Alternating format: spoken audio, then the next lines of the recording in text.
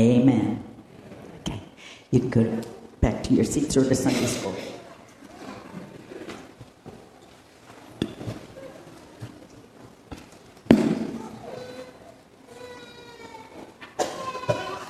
I was thinking one way we can get the children to realize the full length of Christmastide is we could always do the same thing they do in the Eastern Orthodox churches, which is give gifts on Epiphany.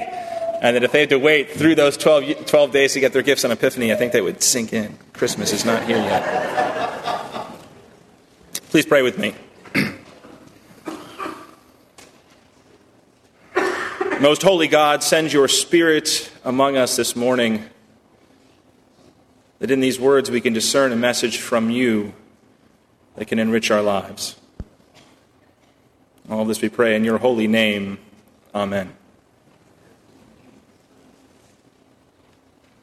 In the beginning was the Word, and the Word was with God, and the Word was God. He was in the beginning with God. All things came into being through him, and without him not one thing came into being.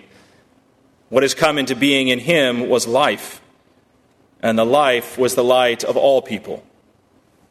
The light shines in the darkness, and the darkness did not overcome it. I can see these words stitched in needlepoint, hanging perhaps in your grandparents' house as you walk in the door and see them there. There they are with a nice wooden frame and a cream-colored background with an extra-large I to mark that first word. In the beginning was the Word. That needlepoint is there to remind you of the fact that in that house is a Christian house. And if there's one thing you need to know, it's that Jesus was God. In the beginning was the Word. Now, my father and I had a lot of great discussions over the time about theology and God. My dad, as I've mentioned before, was a lifelong Unitarian. And in the 1990s, one of the books that he picked up that was one of his favorites was Marcus Borg's Meeting Jesus Again for the First Time. I still have his copy on my shelf of that, carefully underlined and highlighted with certain pages folded over so that he could have it for reference. And for those of you who've read that book, you realize that Borg creates a distinction in that book between the pre-Easter Jesus and the post-Easter Jesus. You have the pre-Easter Jesus, the Jesus who is the great wisdom teacher. The wisdom teacher we find primarily in the synoptic Gospels, Matthew, Mark, and Luke. This teacher of alternative wisdom that leads us to deeper path and insight to God. But then you have the post-Easter Jesus, the Jesus that was manufactured by the church as a response to the death of Jesus.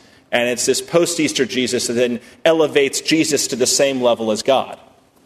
It's this post-Easter Jesus that gives us this prologue of John, this prologue that seems to equate God with Jesus. Needless to say, my father was not a big fan of this prologue of John, and when he was done talking to me about Marcus Borg and Meeting Jesus Again for the first time, he would then hand me another book, potentially, another book that's also on my shelf right now, a book by Elaine Pagels called Beyond Belief that looks at the Gospel of Thomas.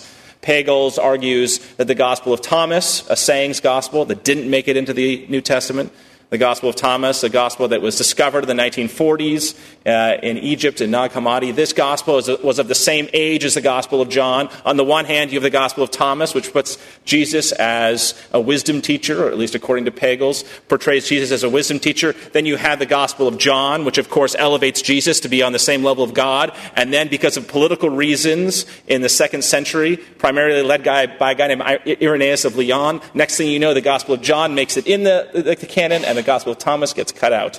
My father would have preferred the Gospel of Thomas. And again, I've got his copy of Beyond Belief sitting on my shelf. And when he was done with that, he'd hand me a third book, a book by Richard Rubinstein called When Jesus Became God. This book looks at the debates of the 4th century that gave us the Nicene Creed. It goes through step by step what different people believed and how these arguments panned themselves out. One of the big arguments of the day was there a time when he was not? Rubinstein opens his book with a story of a riot in Alexandria in the mid-4th century. And the big point of this riot was there a time when he was not? In other words, is Jesus a pre-existent Word of God? Was Jesus the pre-existent Word of God? Or is Jesus something that was a creation, as the Arians of the time would have believed? Rubinstein goes into great detail to show how politics came into play to give rise to the Nicene Creed that we have today. And so my father would hand me these books and make sure that I heard them and make sure I understood them. And as I looked through them, I'm like, wow, the absurdity of it all. And then I look and I think about walking into one of those houses, say in Iowa, and seeing that needlepoint on the wall. In the beginning was the Word, and the Word was with God. And I think, gosh, maybe that's where it should stay, on the wall. A mark of a belief of the past, something that we don't need to wrestle with today. What do you think?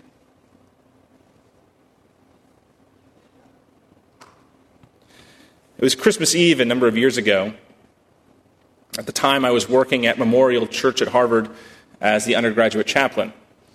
And so it meant that on Christmas Eve, I was one of the assisting ministers of communion. And the way that we would do it then is we would all get dressed up in surplices and cassocks, which for me as a good Congregationalist always took a little getting used to. But I'd get dressed in my surplice and cassock along with my tippet, as they were called, those black scarves that go over your shoulders. And we would march in procession at the beginning of the Christmas Eve service to O Come All Ye Faithful. And I remember sitting up there on the big dais and looking up at my boss, the Reverend Peter Gomes, as he was preaching. And one of his first lines that Christmas Eve was, I am a Christmas Christian more than I'm an Easter Christian. I remember sitting there being confused as I'm looking out over the congregation. Does it mean that he likes presents and he likes candles in the season? Why does he say he's a Christmas Christian, not an Easter Christian? And he elaborates and he says, I'm more a Christian of the incarnation than of the resurrection. I'm more a Christian of the incarnation than the resurrection. I sat there in that uncomfortable wooden chair thinking to myself, what on earth does he mean by that? The text he was preaching on that night is the text that we have for today. John chapter 1, 1-14. For the entire rest of that sermon, I was thinking in my head, what on earth does he mean by that? He is a Christmas Christian and not an Easter Christian, or more than an Easter Christian. A Christian of the incarnation, more than the resurrection. It got me thinking about some of the classes I took in divinity school. When I was in divinity school, I wanted to prepare myself to work in a church. And so, unlike some of my colleagues, I insisted on taking as many survey courses as I could. I figured in a church, I needed to know a little about a lot of things rather than a lot about a few things. Because when you're here preaching, you get questions from all different types of people of all different things, and it's convenient to have a response, or at least be able to point someone in the right direction. And in order to do that, you need a broad survey of what it is to study. So I found myself taking this course on patristic theology, something that's highly unusual for a UCC minister to take, but this is the theology of the church fathers of the early church. And I remember one of our readings was from this very same Irenaeus of Lyon, the same guy who privileged the Gospel of John over the Gospel of Thomas. And in the midst of Irenaeus' writings, he lays out a doctrine of the atonement that became known as recapitulation. So for those of you who are theological junkies, you know what I mean when I say atonement. Atonement is a doctrine of what saves you. How are you saved in Jesus? Most people would say a substitutionary atonement. You're saved in Jesus because he substitutes on the cross for your sins. He takes the penalty for your sins rather than you. That's one theory of the atonement. Well, here was Irenaeus of Lyon talking about another theory of the atonement called recapitulation. And the way it worked was, all of a sudden, human beings were made, according to in Genesis, in the image and likeness of God. Well, according to Irenaeus, when the fall happened, you lost one of them. You lost the likeness of God, but you kept the image of God. And that in the incarnation, as the Word becomes flesh, through the incarnation, that likeness is restored. Because Jesus actually experienced every aspect of what it means to be a human, That means every aspect of what it means to be a human was somehow sanctified by the real divine presence of God, thereby restoring the likeness of God and opening up the opportunity for true union with God. It's an incarnational atonement theory. You are saved by the incarnation. Now, at the time, I didn't think much of it. After all, Irenaeus relies a lot on the philosophical worldview of his time. But it got me thinking when I remember sitting there listening to Peter Gomes' sermon. Incarnation. Incarnation. When I lived in Iowa, my best friend and I noticed that there was a distinct lack of social spaces for gay men in Iowa. There were no bars there in Ames, Iowa, and the only way that people would meet one another is through online stuff, online dating apps or online meetup apps that they had. And we thought this was a great travesty because for both Matthew and myself, one of the great benefits of being gay are the other people you get to meet in the gay community, the richness of this community, the people's experience, life experiences and perspectives. And so we wanted to create a space to make that happen. And so we started in early 2012 opening up Matthew's house as an open invitation for anyone to come. So anyone could come. The only strict rule is no drinking if you're under 21. But people showed up from ages 18 to 72 at these various gatherings, and we had a wonderful time over dinner. Sometimes it's tough cooking dinner for 50 plus, but we did it anyway. And one of the first ones of these, we were leaving and we were walking down to go to Campus Town because we wanted to show our solidarity. It's like, yes, incredibly heterosexist Ames, Iowa. We are here and you're going to have to deal with us kind of thing. Us being little rebels as we're walking down to the bars in the freezing cold. And as I was walking down there, I was talking with a graduate student named Andreas Lopez. And as we were talking, we started talking about faith, and he mentioned how he grew up a Catholic, and he was educated by Jesuits. And he said even though he didn't regularly attend services, he still considered himself to be a Catholic. And I asked him why. He said, the one Catholic belief that stuck with me more than anything else is the firm Jesuit belief that God is in all things. That God is present in all aspects of life. And that because of the incarnation, all aspects of life and humanity are somehow holy and made sacred. And we're saying, really, this is an intriguing belief. Can you elaborate on it? And he said, John, say, for instance, this gathering we were just at. Most people wouldn't say this is a holy space, but he's like, I can see it that way. God was present in some of those conversations, with the support that people were being shown, with compassion that was being shown, by people listening to others, by the creation of community. He said God was very much present there. God could be as present there as God is in worship in a church on Sunday morning. This is what the Jesuits taught me, and it's something that I firmly hold to.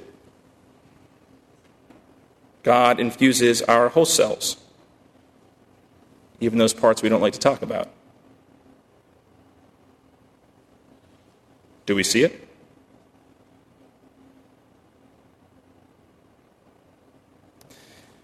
The liberation theologian Marcella Altus-Reed, in the beginning of her book, Indecent Theology, starts with the image of lemon vendors on the streets of Buenos Aires. Here are women who are indigenous women who are selling lemons on the streets of Buenos Aires. And Altus-Reed says, here are these women who are looked down on by everyone in society. They're women who are dirty, they tend to smell, and they're selling lemons to get by. They don't have any permits to do so. Society and those who are all right and proper want them somewhere else. And she asks, can you see God in these lemon vendors on the streets of Buenos Aires? In her commentary on Mark, she talks about a drag queen who was murdered in Brazil.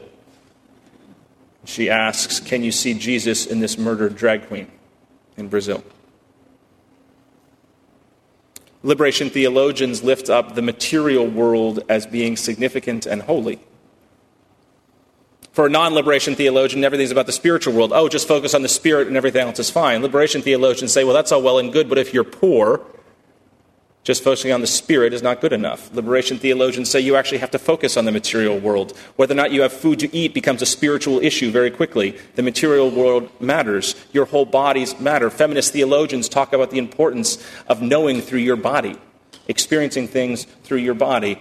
Theologians who are liberation theologians rely on a doctrine of the incarnation in order to justify the presence of God in all things.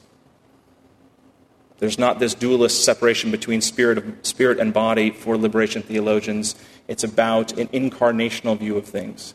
God is present in all things. Now, John's prologue, the beginning, our text for today, begins with this doctrine of the Logos, the Word. According to thinking at the time, the Logos of God, the Word of God, the self-expression of God is in all things. Within each of you is a portion of God. The Logos of God is in each of you. And according to John, this Logos of God becomes fully manifest in the person of Jesus Christ. And yet, according to John, most people in the world reject it. You can say that all things in life are holy and sacred, all people are holy and sacred, but when we look around at our society, how often is that rejected? You look at some of the controversies that we see down at our southern border in the United States. Are the people who are trying to seek asylum in the United States seen as being holy and sacred, made holy by the incarnation? You look at people on the margins of our society, people who might be in prison. Yes, they might have done wrong, but can you see them as being holy and sacred? Can you see their bodies and their whole selves as redeemed to the presence of God in the incarnation? That everyone is blessed and a child of God, everyone possesses both the image and the likeness of God, but people reject that. We as a society see people who are poor and say, oh, well, these people deserve what they're doing. They're somehow morally flawed. People might not be perfect, but can we see them as being holy and incarnational? People reject that. This is exactly what the Gospel of John is talking about. And then John goes on to say, but those who could see Jesus, those who could actually see Jesus for what he was, were able to be full of grace and truth. You could see the truth of God's presence and the grace that flows from that. Now, on Christmas, we celebrate the incarnation. Christmas is more than just talking about a baby in a manger and shepherds and angels. It's more than gifts and greens and reds that we see around us even now. What Christmas is about for Christians is the incarnation. This aspect of the Word becoming flesh in Jesus Christ. And our challenge for the Christmas season is, can we actually take that and embrace it? In all things that we do in life, can we see the sacredness and holiness of life? Can we see the redeemed nature of life? Even when someone cuts you off on the highway and you're really frustrated and you want to honk and you want to say lots of nasty things, can you still see that person as being a child of God and God somehow being blessed and redeemed the creation around us? The Scriptures tell us that the world was not ready for Jesus, and yet Jesus came into the world. Can we be transformed by that to see the truth and grace that's there? I really do wish that I could talk to Peter Gomes again. He died, unfortunately, in 2011. But if I did have the chance to talk to him, one of the things I would say to him is, I get it. I get what you were saying that night on Christmas Eve. And maybe I realize that I'm now a Christmas Christian too.